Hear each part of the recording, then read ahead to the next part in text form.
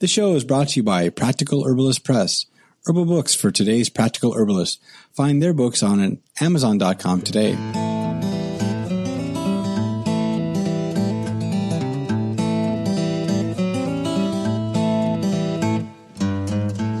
Welcome to Real Herbalism Radio's Herb Lab. Today we rehash Show 50, a re-airing of Show 8, Dude It's Legal, a podcast on cannabis. We will discuss tax revenues, energy use, addiction and abuse, the culture, medicinal uses, plus other topics. In Herbal 101, we'll discuss some of the medicinal benefits of cannabis. Now here are your hosts, Candace Hunter and Sue Sierra Lupe. I'm Candace Hunter. And I'm Sue Sierra Lupe. And welcome to Real Herbalism Radio. Dude, it's still legal. It's still legal, and it's even more legal. So very, very legal. Yeah. It's chewable legal. It's very chewable legal. In fact, you know,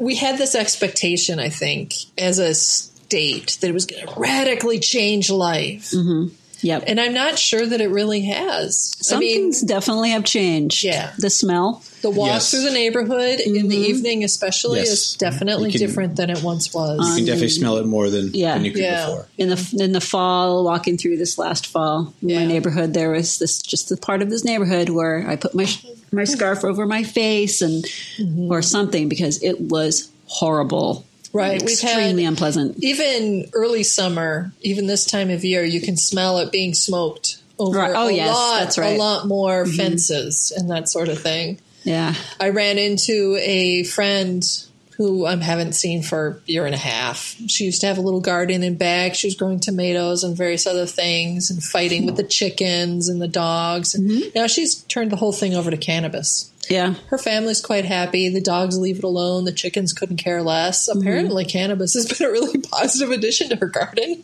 Oh, okay. Nice. Very cool. So she's all happy, but, you know. I'm sure for them, it saved their family, quite a bit of money. They were regular avid users. Yes, yes. They were definitely quite recreational in their approach. Yeah. I know a person that used it medicinally, and he was going through quite a bit of it. He had some eye impairment and some chronic pain issues, and he's elderly. So the amount that they ended up saving per month and they're on a fixed income. Right. It really was, that was it for them. It made their life marketably better. However, there are certain times you just don't go to their house. Right. Because they're bringing it inside. If you have that outside, they're going to get broken into. And a couple elderly people. Yeah, and you get down to the last week or two before you're going to pick, and that's when it really starts to get pretty smelly, and you can't do any of the deodorizing strategies people use. Yeah, there's a bunch of filters that a lot of people use, and I know a lot of people that are really careful about that because once it gets to a certain odor, then the truth of the matter is people are now advertising, this is the house to go for break-in. Right. So people have to be more careful. I mean, like in our neighborhood, the people that do most of the break-ins are the tweakers, and they couldn't care less about marijuana because it doesn't have a lot of actual street worth. They would rather steal your CDs and your computer equipment because they can resell it. That's true, but it's not tweakers that are breaking in to get this. It's like people are breaking in and then they're taking their own resales. And right, because it's not an easy plant to grow. No, it's not. No, it absolutely is. It does take a lot of work, and if I can just steal it, then I don't have to try to plant it. One of the nice things about the legalization is that you can report a theft now. Yes. Whereas before, I know a young man who his family grew not medical. It was back in the day. It was like in the 70s and 80s, and they grew marijuana. Down in California, and they had huge acreage of it, and it was just pot they were growing. And he came home, and it was like a pool of blood coming out from under the door, and that belonged to his father. Oh my God. Gee, Sue. I'm sorry. It was horrible. We went from break-ins to murder. Yeah. No, because of the people have murdered, definitely. Yeah. But I doubt that people are getting murdered today in Oregon over legal pot. I'm doubtful. Actually, unfortunately, people are. They are, and it was in the news last month, and it was for a large operation. So things are changing. Things are definitely changing. I don't know and haven't noticed anybody getting murdered over 4 plants. Right. But like back then for this kid, the terrible worst case scenario, when the cops came in because it was a murder and they had to report it, any theft that they experienced, they couldn't report because it was illegal. And this one, they had to report it, and that broke up the family because they not only had a murder, but there was a reason for it, and it was an illegal reason. So that was it. Yeah, it was a nightmare. So that's not out there anymore. Right. Now you can have a big legal grow, and the family would still be able to stay together. Right. Well, sure, but I have to say, in our hour and a half discussion prior to the show, that was we never even talked about that. Yeah.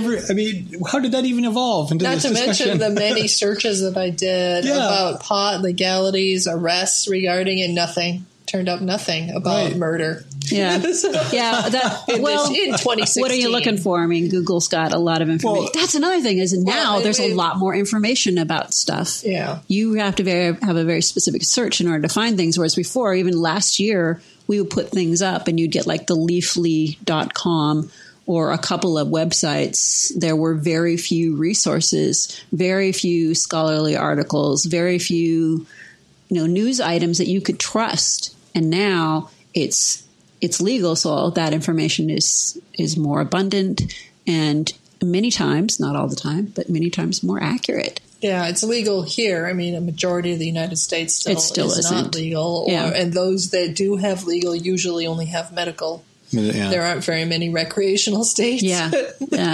Although Oregon is opening things up. I mean, at this point, I imagine in part because of Oregon's changes in their laws and the changes of other states that are coming up, being voted on over this next year, we're seeing things like the DEA is entertaining taking it off the Schedule 1 and putting it onto something that would allow them to do more research.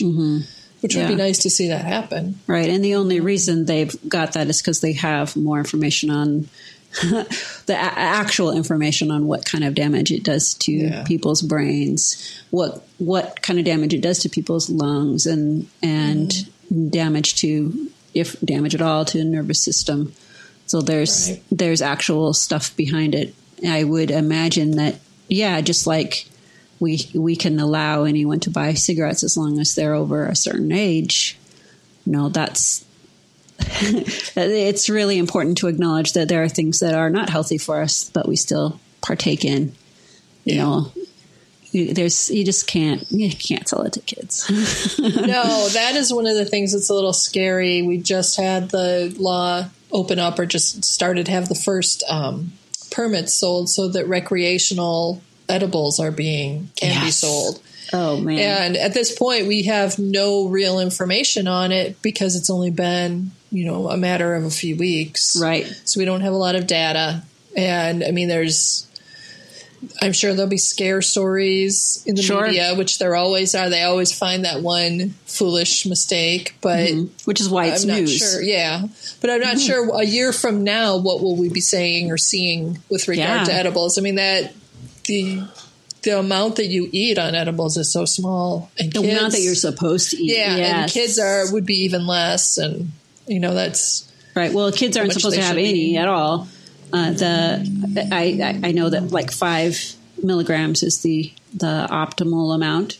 Was it 5 or 3? 3 was 3 milligrams. 5 was 5 was the maximum. That's 3 you want to 5 was the with. maximum. Yeah, it's like a piece the size of your pinky nail, right? Pretty much. And then you wait 2 hours before taking another 5 to see. And as a person that's had that recently, definitely wait. I only waited an hour, and I said, "Hey, this isn't doing anything for me." And then I grabbed another one, about the same tiny little piece. Right. And then 15 minutes later, I was done. I was like literally on the couch and I couldn't move. And my friend's like, "You're really stoned." I was like, Yep. And I know how, if you don't know what you're eating, if there's a chocolate right there, let's say you're a kid. Yeah, if somebody irresponsibly leaves it out, they're going to eat the chocolate bar. Yeah, and they won't feel anything, even as a kid, Yeah, that's the part that worries me. Some kid decides it'll be a funny prank to steal his daddy's special gummy worms, and Me and the gummy worms, right? And with the gummy worms. Castile's dad's gummy worms, and then, trade him out for his buddy's tuna fish sandwich at lunch just to see what will happen, or some other hideous thing like that, Twinkies. Well, that's what I'm worried about next school year. We'll be starting to see that kind of behavior happening because, over the summer, probably not, but I bet you over by school, we might see that kind of thing. Yeah. That's worrisome to me. Well, it's still, it's the same thing that we have the issues, the same thing with alcohol. It's still the same, getting it or, acquiring it in some way from your family member, or a drink left on the, on the table at a party or whatever. It's that similar kind of thing. Mm-hmm. I'm not saying that it's better or worse. I'm just saying that it's the same thing we've been dealing with or having to deal with, is that adults just need to be responsible when there's kids around. It's supposed to be in a child-safe package, but I will say, my grandmother, when that first came out, yes, I am that old, the child-safe caps, she would always ask us grandkids, please open this for me. I can't get it. She had arthritis. Yeah, she couldn't open the child-safe caps. Yeah. We could, of course, because naturally we're part monkey. Not to mention the fact that child-safe caps, that's only safe from a 3-year-old. Well, the packaging I saw from the edibles, that wasn't child safe. Yeah, it was just a candy bar. It was called, I think it was called Glass. It was a herbal candy. It was a sugar candy. And it was like, shards like that picture. And I think we put a link up to that, but it was little shards, and that's kind of what you would. So you're sucking on a. Yeah, it's like a little piece of hard candy. And you just suck on it, and then it's gone, and then it goes in your system. And this packaging was, I can't remember the name of it, but it's like a Mylar packaging with a seal on it at the top, a Ziploc seal. That was it. That's not childproof at all. Right. That's not even 3-year-old proof. No, but they're used to opening to get to their Fruit Loops. Right. So I don't know in the case of what I had, if that was purchased at a medicinal shop locally, or if that was somewhere else. Right. I don't know how it came to be. I just saw that it was there. You just saw an opportunity and you decided to take it. Well, my friends at the time, they said, "Hey, do you want to try this?" I'm like, sure. I haven't had a lot of success with this particular drug, and I just don't have my dosing right, if you will, and I don't know what to do. So, I'm going to try it, and then of course I got impatient after an hour, and I was like, well, "This is nothing," and then. Of course, it was. It was something. And it turned out to be a little too much. So the first time you do it, wait the 2 hours before you go further. Yes, please do. And everybody's body is different. I mean, I'm a big guy, and I thought, well, that was the problem, is I'm a really big guy. So, like alcohol, I can probably have more drinks than somebody else because I'm a bigger guy. But this was not the case. It's almost like it doesn't care who you are. No, it's not so much about your weight. Yeah. No. And if you don't have a tolerance for it. Right. And I don't. I mean, that's not something my other friends would take a lot more, and they'd be like, well, there's nothing here. Right. Like, well, yeah.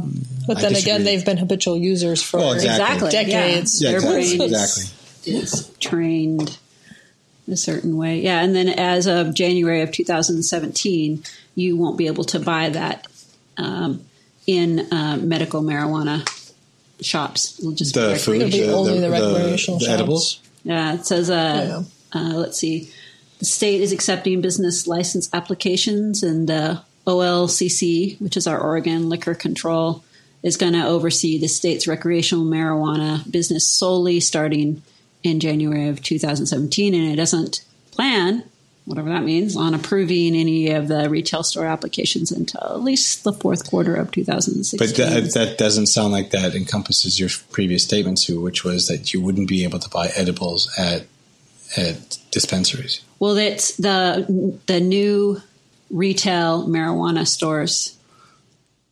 Right, because we have limited sales here right now, right? Mm-hmm. We have limited retail sales in Oregon. Yeah. Right. So it's let's see. So Jan 1, 2017 is the official floodgate opening, if you will? Well, I'm looking down at at the piece right now so I can state it accurately. I find some of the legalities and the dates and the timing really honestly confusing. And the question of, is it a medical or is it a recreational, and where do you buy this, and what is the taxes? And it's because it's in flux. Yeah. And we're still trying to figure out how to put the system together. Dosage is different for recreational than it is for medical. Yes. So the rules are different for each one. It's you look through the charts and it's very difficult. It's very confusing and challenging. Yeah. Medical is really high potency and they got it divvied up. And then the recreational stores, they can technically sell products like edibles. And it's talking about they have labeling standards that can delay some of the products until 2017.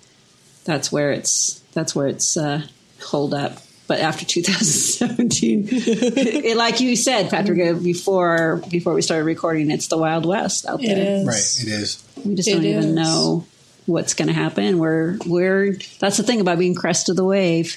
Yeah, it is. I mean, on the plus side, we're bringing in apparently a whole heck of a lot of revenue over this. Yeah, how much? I mean, Oregon, the only statistics I found were for the first 2 months of 2016. The first month that they were collecting taxes, it was taxed at 25%. $3.48 million of taxes came in. Mm-hmm. That is staggering. I mean, that's like $12 million in retail sales. Mm-hmm. Essentially. That's a lot of retail sales. And that had pretty much doubled by the end of the second month. So it held strong for 2 months in a row. That's a lot of weed people are buying. That's a lot of money. Yeah. So and it was, and that's limited sales. That's not even, that's limited sales. That's people that stores that had licenses. Had licenses, and there are not that many of them in the state. Yeah. Right. And it was just, at that point, they were only allowed to sell bud.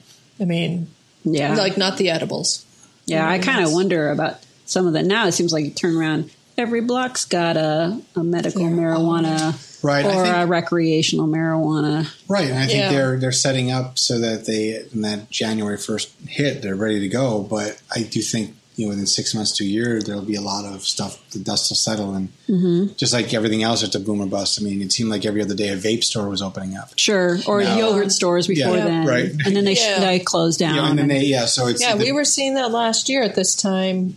It was like every other vacant storefront was being filled with another cannabis shop, and I thought for sure that a year later we'd have already seen half of those closed, but no, they're not closing yet. They can sell new stuff. I'm sure. I mean, I'm sure they will. I'm sure within the 5 years they're not going to find that they all stay open. But I wouldn't want to be a small business owner trying to grow a little warehouse full of pot right now. I would not want to be that. Well, they don't grow it there. They usually just buy it, right? I mean, they just buy. Well, they're growing it right here in city limits. Sure, but you're right. I mean, some places are, but aren't other places just buying like any other store? They buy from a wholesale person somewhere else. Yeah, absolutely. But I wouldn't like want in to Medford, you can't buy it there, but you can grow it there. Yes, yes. I would have to believe that just the protection of your storefront and your property. Your retail stuff, the cost of protecting it has got to be staggering. Well, one of the biggest issues that on a business side of things, and we didn't really talk about this in our pre-show, but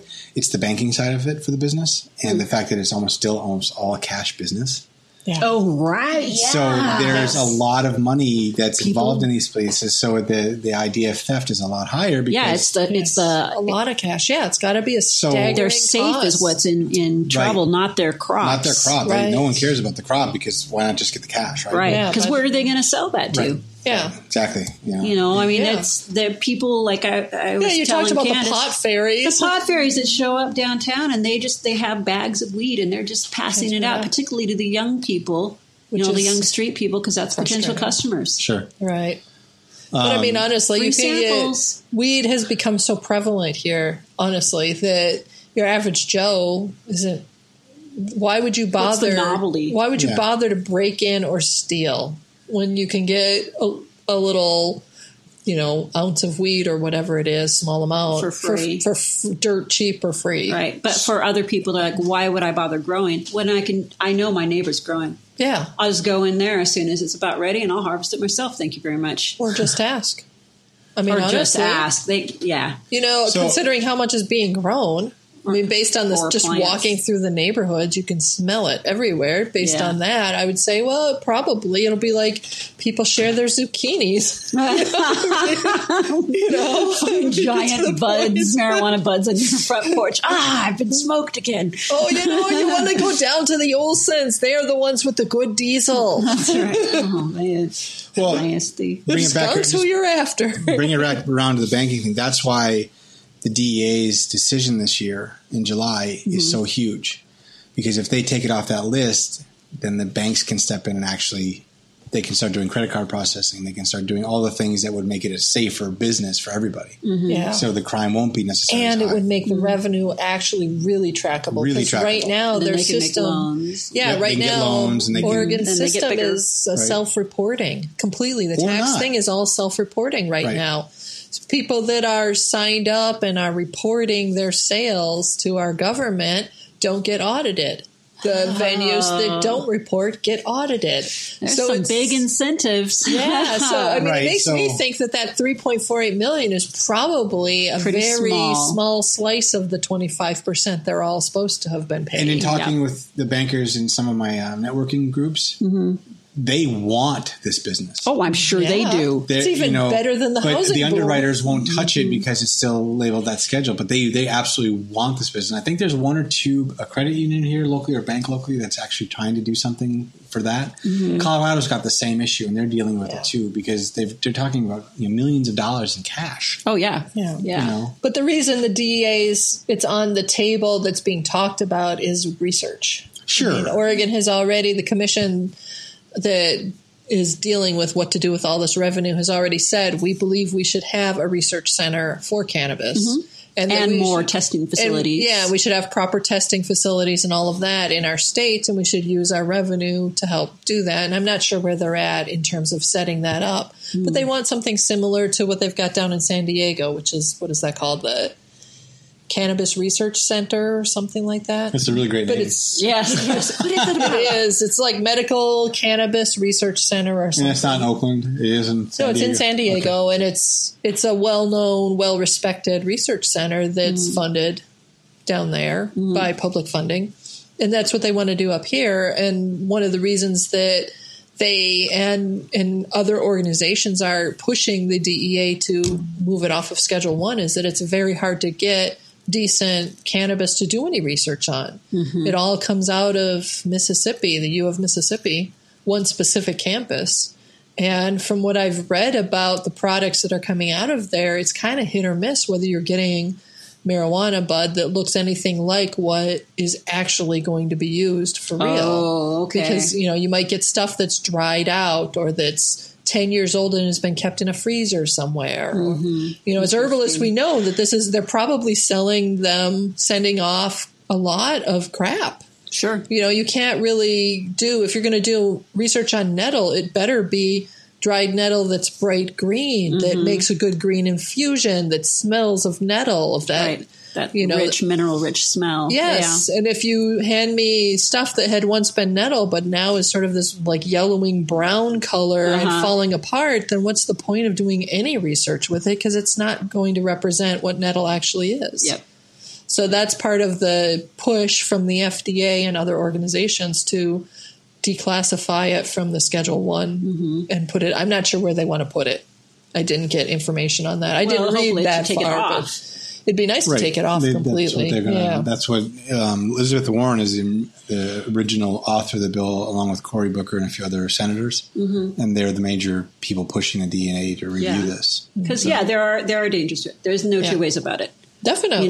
But there's also a lot of help that it can do, but we don't even have clarity on that because we don't have proper research. Right. We have a lot of drugs out there that are not scheduled, that are being prescribed all the time, and they have a lot of side effects. Yes. And marijuana has a lot of side effects. And yet like the clinic that I volunteer for, we don't do any scheduled meds at all. Right. Zero. Because we can't do lab samples on people. Right. And I honestly can't tell you that doing blood work is going to tell you anything other than what their THC level is in their blood or their CBD level is in their blood. And what are we monitoring when we're doing that other than how much they're smoking, which they can self-report because it's legal. Right. What would be the point? Yeah. Yeah. Yeah. One of the cultural changes I've seen is that a lot more people, adults, like my age group, a little bit older, a little bit younger, are openly admitting to the fact that, yes, I've smoked marijuana. Right. Ooh, And inhaled. Yes, and I even inhaled.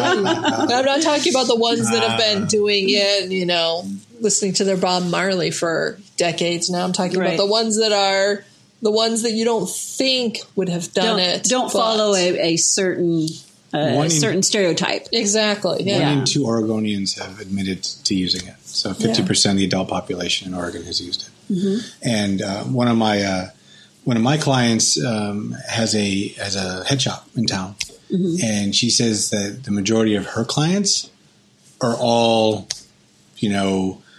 upscale people who live in suburbers. Right. It's totally, that's who she gets. The business people, The business soccer people moms. and the soccer got stressed moms. too. And, that's her business. It's not this skeevy kind of thing. It's, that's who comes in to buy the pipes. Right. That's who comes in to buy all the stuff Yeah. for the paraphernalia. One of the other things that we're seeing is a difference in opioid death. Well, now I was going to ask you because we were talking about scheduled substances. Are opioids a scheduled? They substance? are. Right. They are that, scheduled. Right. So that would be a different thing, right? Yeah, it's a different thing, but people But they're that- scheduled and prescription based. Right. They're You can prescribe prescription, them. so that we don't up here in the north. We're in the Northwest, and there aren't as many prescriptions for opioids as there are, say, down in the South. Right. The South is like the American South. There's a ton of prescriptions for painkillers. It's just like candy. It's all over the place, which is where I you're. wonder why.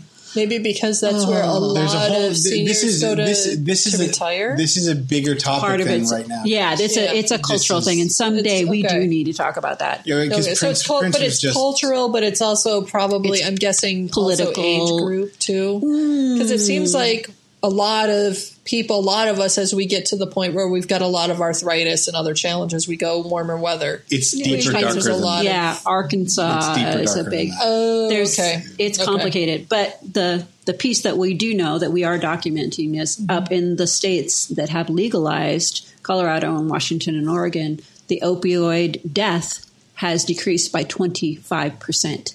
That's since the pretty legalization. significant. That since Yeah. legalization, Okay, well, that's a great and stat. I that's didn't know that. huge. I bet you the use of it, opioids are like It's the painkillers, morphines and oxycodone. Yeah, Yeah, that one. There's probably a couple other names that are really popular. People have known. What I would love to forget to take a look at sometime is how do you compare that with heroin-based deaths? That would be an interesting one. I looked for Well, there is a information. correlation. That's why I say if you guys want to do a Absolutely show there on is. this, we should. But And we this should, isn't the show. not this time, Yeah. but I looked for information on, like, from the abuse centers. Are we finding that more people are checking in for treatment or needing help? They're than before? using- and I'm not seeing any information, any statistics on whether check-ins for marijuana abuse have gone up or down or stayed the same. yeah, I don't know about that yet. I think information. we're going to have to wait a couple years before we get some of that. I think so. I know that there's one person that I know of personally who's had an addiction problem, and she'd been dry for, I think it was 7-8 years, something like that. And she ended up falling back last fall or something like that. She gave it a try and ended up deciding this was really a bad thing, and you know, she went back into recovery. But she said when I spoke with her about it briefly was that the smell, it really triggered things. Oh, I bet. Really bad. It made Sure. it really, really hard to stay sober. Yeah. Yeah. And That's a tough one. The vaping dizzy. changes everything too, because you're not putting smoke in your lungs; you're putting resin directly in your lungs. Yeah, and people are doing it more often. When Is it the resin? that's what they're putting right into your lungs. Because So one of the smoke. tools to do it, to vaporize it, is using like a volcano. That's supposed to be one of the safest ways to imbibe. But it's affecting you because of the resins. If it didn't put anything in your lungs, what would be the point? Well, no, I'm not. What I'm trying not to. sure what where I'm, the research is. Yeah, on that. I'm not arguing with you how it's taken in. And I'm trying to figure out, how when you vaporize the bud, if you will, it so when vaporizing means it almost steams it, if you will, but it doesn't. And I understand what you're saying is that if you have that in a vapor and you are able to condense it on the interior walls of your lungs, it's going to collect. Yep. Right. But I'm just not. We maybe have more research. I don't know, but it doesn't seem like it would be this. When I see resin, I think this waxy kind of. Yeah, and when it's really collected a lot. Yeah, well, and that's the thing is that we do need to have more research about it. And both of those things kind of happened about the same time as the vape pens for tobacco that are also being used for the nicotine, for pot as well. And people are now they have this idea, as you've seen with tobacco, is I'm vaping, therefore it's safer. And the research for tobacco has been going on longer than the research for marijuana. Well, in the case of vaping, though, it's not tobacco. It's the nicotine, and it's how much nicotine you put into the vape juice. Mm-hmm. So it's not you can get flavored ones that are tobacco. Mm-hmm. Yeah, that's really different. But it's the vaping is like the ethylene glycol and some other inertness of 50/50 plus the. If you want, you can control how much nicotine you put in, but it's not tobacco per se. Right. But okay, so the stuff that people are finding as a health danger, the stuff that's coming back now that stuff is also very dangerous. It's leaving resin in the lungs. It's leaving scars on the lungs. It would have to. I've always said that. We know that the tobacco version. We know the tobacco version is definitely really, really bad for your lungs. And I'm not saying that vaporizing cannabis using you take the bud and you stick it on there and it vaporizes it. Yeah, I'm not saying that that's necessarily a good thing for you. I'm just saying that the information that I saw on it a year ago said that if you're going to do it, choose to vaporize instead of smoking, because the smoking version is not as good for your lungs as the vaporizing version. Neither way is great. If you can eat it for your medicine, that's the best way to go about it. But there are people that their condition means that it makes it very hard for them to control how much they are or aren't having, because, like we said at the beginning of the show, you take that tiny little amount that's the right dose for you, and you have to wait for 2 hours for it to kick in to know for sure that it's the right dose. But you're talking about the difference between medical and recreational. Well, medical or recreational, either way, it's still the same plant being delivered into your system. And for some people, the edible might not be the right way for them when they're for their medical use.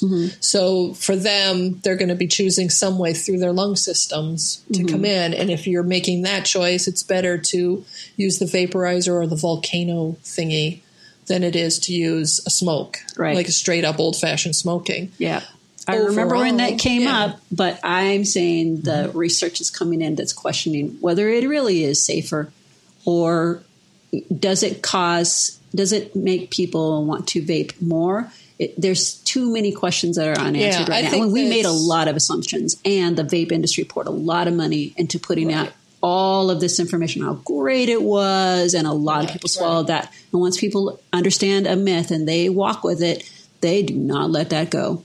Well, it's funny you say that too, because think of how all the myths of what marijuana could do to you. Yeah. Oh, yeah. Right? So, and everyone kept believing that for decades. Yeah, you're going to stick your poodle in the microwave or something. Or reefer madness and all that. It's going to change your brain. So, so I mean, even when we're talking about, you say that myth, how long does it take to dispel that misinformation, right? You know, to for whatever it is. Yeah. And I think we're all in agreement that, you know, if you're taking anything into your lungs, there's going to be something there. Something's going to condense, whether it's whatever. And, you know, even when we talk about herbal smokes that we have on our website, if you're going to smoke anything, you're bringing smoke into your lungs, you know, and sure, you'll be able to get some medicinal benefit from some of that, but there's going to be a side effect. And here's the thing too, is like an occasional use. Yeah. That's not going to be as harmful as day in and day out smoking. 3 to 4 times a day. Chronic use is different chronic than use is recreational. Different than a recreational every now and then, you know, every now and then. It's like I can have a bottle of whiskey in my cabinet for months. Sure. Because I just have it every now and then. Yeah. You know, but there's other people that we have other friends who are a bottle of whiskey is a day and a half. You know? And they call themselves recreational drinkers, but you know, they're taking a fifth a day, and that's not so recreational in my personal opinion. But honestly, technically, it's their recreation. You could go swimming every day too. You know? But going swimming every day causes so much different. I mean, I was just talking to one of our doctors at the clinic today about how people say, oh, I'm just drinking a beer or two a day, but the beer that they're drinking is like, don't even get me started. It's a malt liquor. It's a content of American 64. beers. It makes me so angry. Well, and it varies. It varies tremendously, which is why people can live in denial. You know, when you actually do the math, this is how much alcohol you are taking in a day. And that's what our doctor is doing regularly, saying, okay, you're telling me you're only drinking 1 or 2 a day, but look at how much alcohol is in this giant bottle. This is what would equal in a PBR. This is, you would be drinking a 6-pack a day, and their eyes get big, like, ooh, yeah, that's a lot. That's 6 is a big number. That's why it makes me mad. And even at that, the PBR is no longer the 3% tiny alcohol that it used to be. Now it's like 6, like 5.4. Like that is a standard. That should be like the level of a standard beer. But when you look at the beers that are called standards, like the IPA, you're seeing 8%. I'm like, no, that's a barley wine. What the heck? Yeah, there's been a move to that in really recently. frustrating. The high imperial IPAs that are in the the 6, 8%. I had one the other night. It was 10%. Yeah, and that was a barley wine. It was a beer. So that is a barley wine. This is a wine at this point. Yeah, and I have friends. Well, I just have a couple. I'm like, look at the alcohol content of those things. That's 2 bottles of wine. Well, and the same can be said for the pot nowadays. The cannabis, the levels of THC has quadrupled. Yeah, they've engineered that plant, to produce maximum amount for little space that they and can. look for that to continue. Oh yeah, right, because it's more profitable, right? Yeah, you bet. Exactly. You bet. Is there any other topics we need to rehash in our? There's a lot of open questions we really don't have. I mean, we don't even know the energy use. That was one of the things that we talked about. How is energy use changed, and is that draining or bad for our society? How you were talking about that, Sue. Yeah, I have a article that I found on citylab.com, which is a subsidiary. Subsidiary. Thank you for that really difficult word. This is from The Atlantic. So the name of the article here is "Weed Growers Are a Drag on Denver." On Denver's energy supply, and they have a really pretty impressive quote here that's a little lengthy. This is from the Texas A&M University professor Gina S. Warren, who explained the problems nationally in a recent report published by Columbia Environmental Law Journal. Indoor marijuana cultivation is a high energy intensive. Overall, energy costs account for 1/3 of the cost of production. With $6 billion in energy costs annually, marijuana cultivation is one of the most energy intensive of the major industries in the United States. It consumes 6 times as much energy as the pharmaceutical industry, requires 8 times as much energy per square foot as the average U.S. commercial building. It is estimated that marijuana currently consumes at least 1% of all the nation's energy, and in California, which reportedly has the largest marijuana growing industry in the United States, consumption totals 3% of California's total electricity consumption. The energy consumption is expected to grow exponentially as marijuana becomes legalized throughout the country. Well, and I think one of the biggest reasons for that is that we're talking about these engineered plants that could never grow on their own. And they'll all be growing indoors. They're all in hydroponic situations. They're all with high intensity lights because we just talked about it. Where the highest yield possible and the lowest small footprint. And the amount of air filtration that's needed. Right. And then they put CO2 on them at certain points. I mean, it's really engineered. But even if you're growing it outside, you still need to flush the soil at the end of that season. You're still putting gallons and gallons and gallons of water in the process. It's a few days. They do But we don't talk about how much energy is consumed growing corn. Right. We do, but we should. We're comparing right here and now. We are comparing the corn industry to the marijuana industry, and it doesn't even compare. It's not. It's but huge. The way that it's grown, if you look at it in square footage, acreage of the area of the country that's covered with corn versus the area of the country that's covered with marijuana, it's not even close. But you can't do that. You can't But what I'm trying to say is the cultivation method is what dictates the power consumption. If corn was grown the same way as marijuana, we would not be eating it. There's no way we could afford it. Agreed. It would be priced the same way as marijuana. I guess my point is the reason why it's such a power consumption crop is because the way that the way that it's been grown for so long, because it's been so illegal, small areas, high yield. And the only way you get that is by massive energy pumping. Like Candace said, high intensity lights, filtration systems, water pumping, everything that's possible. Air pumping, everything that goes into making that, maximizing the yield in this little tiny space, because you don't want anyone to know that you're growing it. We don't hide corn. No, but we give up a large percentage of our potential food creation in our country to feed corn so that we can have big giant factory farming lots. I would argue, look forward to seeing that ethanol switched over to high amounts of acreage dedicated to pot farming. Absolutely. Just look for that. Would actually be healthier, because marijuana, when it's grown in a field setting, replenishes the soil. Healthier than what? Corn. Healthier than corn, which doesn't replenish the soil. Yeah, but corn, wheat, soybean, the people that I know that in the 70s, when people were growing just like that, the way you're talking about up in Humboldt, they were growing a totally different way, a totally different plant. They were. It's apples and oranges. They do have fields of pot out there, but you can't compare cannabis the way it's grown today to corn either. It is apples and oranges. It's very much the same. We're talking about energy consumption, right? It's still no matter what you're comparing. You're looking at foreign industry. This crop. This business, this business should be taxed. Wait, I'm not even going there. I'm not even going there. This business sucks up water. It sucks up energy. And we're not going back to the 70s, the way, just a field with things that grow really tall and lovely, and the picture of the hippie standing there with his scythe, or God knows. We're not doing that anymore. That's gone. Look for GMO.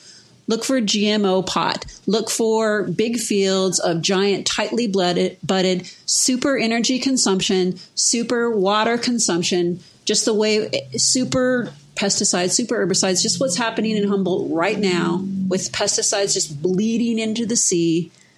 That's why they have rivers in Humboldt that are drying up right now. They don't have those rivers because they're watering fields in Humboldt. Well, that, and of course they don't have rain.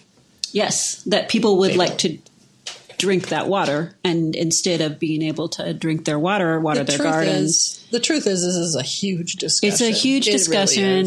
Really, we do need to talk about carbon footprint of this plant. We do need to talk about its medical effect on people, good and bad. We need to talk about the way it's infecting our economy, good and bad, the way it's going to affect zoning laws. It has a giant footprint no matter how you look at it. Possibly for good, possibly for bad, no matter. But the big difference is the way we use it. The irony is, I think, the fact that we made it illegal for all those decades gave it, God status. It's now demanding so much sacrifice, and it's changing not just our culture and our religion, but our infrastructure. I mean, it's changing so much. It is like a little God, and it was we created that God. I mean, it wouldn't be that big a thing comparatively if we had been taxing it and doing everything legal all along. Right, but we didn't. But we did. Here we are, and now we have to. We're paying the price. Yep. Yet another hopefully big mess getting to it to pay part of that price with us. Yes. Well, that's what I'm hoping, is that I'm hoping that we'll see a year from now that in Oregon, the revenues are starting to help change a lot of those things for us. Without making the revenues forgive some of the horrible crimes that it's committing. The environmental crimes. But because the plant's not committing a crime. But yes, I agree. Okay. No, the way that we handle these plants, we have to, like we end up with every episode, we have to be smart. That's up to us. There's so many open questions. I mean, that's one of the things I was hoping a year later it'd be a little easier. We'd have some. We don't have. We would be smarter a year later. Instead, there's so many questions. I mean, we don't have simple information like how many actual hospitalizations were there within the first year that it was legal compared to the year previous. That information isn't there yet.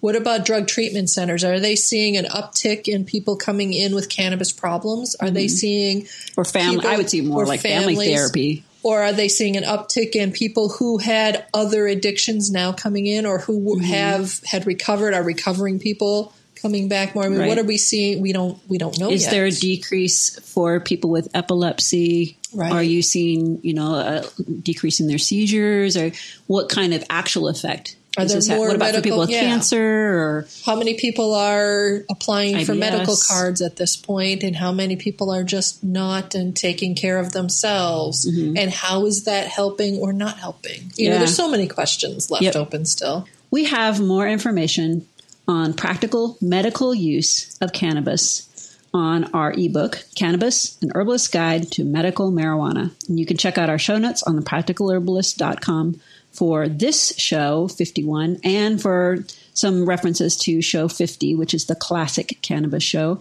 You'll see links on topics that we covered. We do have over 400 articles on thepracticalherbalist.com, a huge variety of topics and recipes and just ideas on how to be better at living naturally and healthy. We ask you to look at Facebook and be our Facebook friend, and check us out on Twitter, and look at the Pinterest page that we have. Instagram. And if you've got Instagram, good, cool Instagram or pictures and you're on Instagram, you want to hashtag The Practical Herbalist, we'd love to see your imagery. That's right. And by the way, where can you get that the marijuana book? The ebook.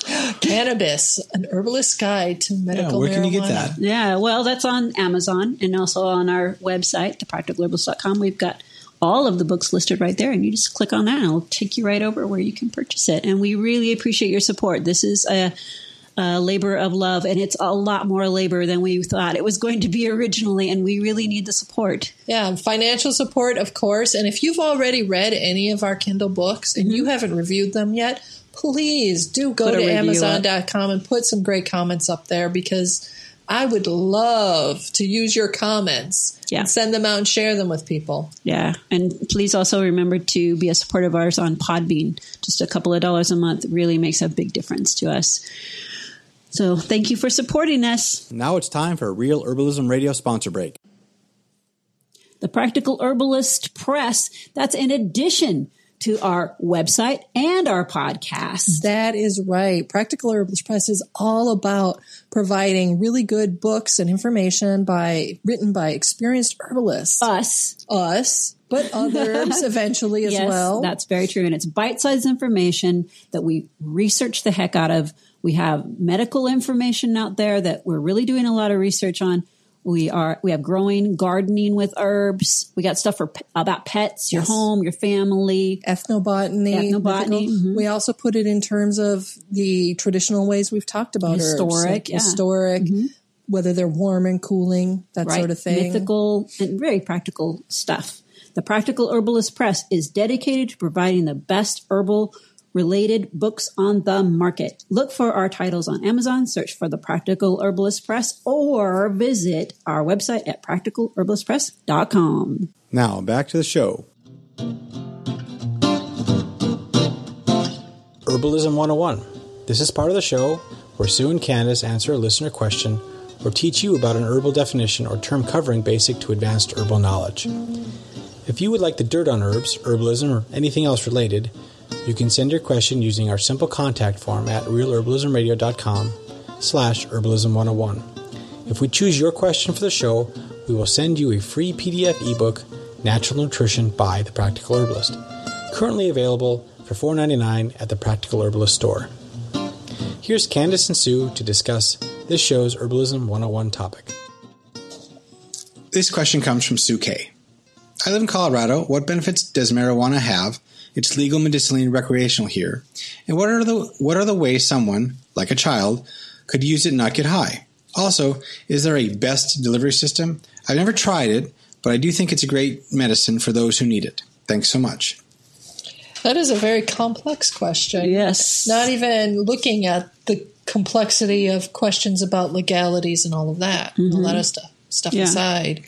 Marijuana is beyond your average tonic herb. It's not like nettle. It's advanced. It's a very advanced. It's an advanced herbal. Yeah, it definitely does. And most of the questions actually that Sue is asking there can be answered in our our folio. Yeah, we do have an excellent folio on advanced herbalism. Exactly. Cannabis and Herbalist Guide to Medical Marijuana. It's our ebook. And we designed it because people are asking us those questions. And so many of those questions will depend on weight or what they're using treat for. Or, it's not a pass by in the street kind of conversation. Right. Yeah, that's a complex conversation that should be had, hopefully, with a physician or medical practitioner who's well-versed in cannabis. Correct. Especially if you're talking about with children. Yeah, and with children, we and let's be clear, when I'm saying children, I'm talking about human beings under the age of approximately 25, because marijuana has a strong effect on your brain's chemistry. Right. And your brain is still developing until approximately age 25. Yeah. So for any conditions, I mean, there are conditions that are used for children, like epilepsy, childhood epilepsy. There's data that shows that it has been treated with cannabis successfully. Right. Strains like Charlotte's Web and things like that are specifically for that. And typically most of that is done as an oil, and it's done with CBD intense without the THC component, which is the get you high component. Right. So and it's rubbed on the gums. Yeah. So there are definitely some very good avenues for treatment for children, but I really, really, really, really cannot emphasize really how strongly I feel about the importance of talking to a physician who knows about cannabis when you're making those choices. Yeah. Because that's big medicine. Right. And please do not call us and ask us, so who would you recommend? Yeah. What physician do you recommend? We're in one of the 50 states, and we're in one of the many cities in that state. And I work in a clinic, and I volunteer in another clinic, and I couldn't give you, with that medical background, I couldn't give you a list of doctors that would be good for this particular question. Yeah. I'm sorry. Yeah, no, I know there are organizations available online, and if you contact some of the more prominent, well-respected areas like the San Diego, I think it's called Medicinal Cannabis Research Center.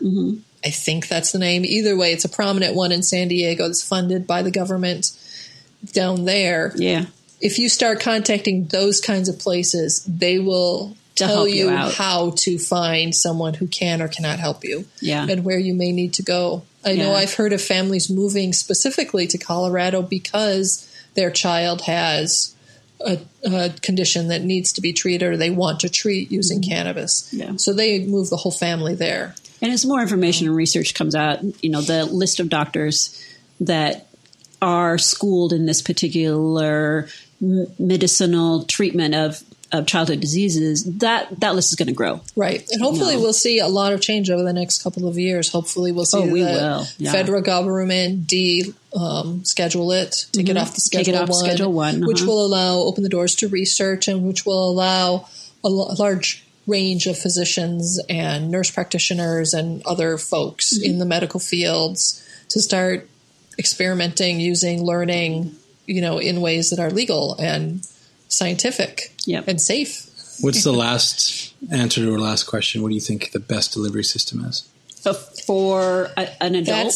That one's a hard one to answer. Also, is there a best delivery system, she asks? That one's a hard one to answer. And I think the best answer is it's based on the individual. Yes. And the conditions and the conditions that you're being treated. For sure. Yeah. And it's, to some extent, it's based also on the specific batch of bud you have, because are you looking for intensity can change from bud to bud. And I mean, if you've never done this before, you've never had it before, find somebody that you can trust that has, or go to a dispensary that has and can give you good advice. Yeah, You're be careful with it. Right. Well, in Colorado, there are plenty of dispensaries out there. There are plenty of people. Don't just trust somebody off the street that says, "Hey, do you smoke pot a lot?" Well, then you're my expert.